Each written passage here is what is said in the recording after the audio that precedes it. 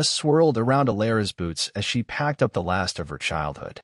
Wyoming's wind, her constant companion, whispered through the rafters of the weathered barn, carrying the ghost of laughter and clanging cowbells. Now, in Kansas, silence ruled, punctuated only by the distant echo of her father's absence.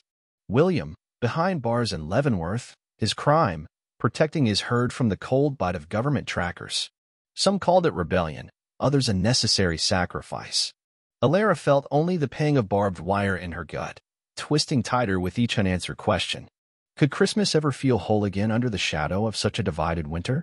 Elara and her mother now live in Kansas City, 30 miles southeast of Leavenworth Camp.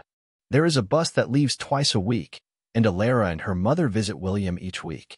After losing the ranch, Elara's mother moved to Kansas City and took a bookkeeping job at Butler Transport, a large trucking company covering the United States. It was now 2 weeks before Christmas. This week's visit to Leavenworth Camp was especially tearful for Elara because her father would not be home for Christmas. It was equally hard on him as he held his daughter and struggled to hold back tears. He said, "Try to do something for someone who needs Christmas more than you." He didn't say anything more. Elara was puzzled as what to do. Now it happened that Elara's mother, who worked for the trucking company, had a very good boss who gave turkeys to his employees at Christmas. Elara and her mother lived in a large house that had been partitioned into several apartments on several floors. In the basement was a young boy and his mother, and Elara had an idea. She asked her mother if they could invite that family to join them for Christmas dinner.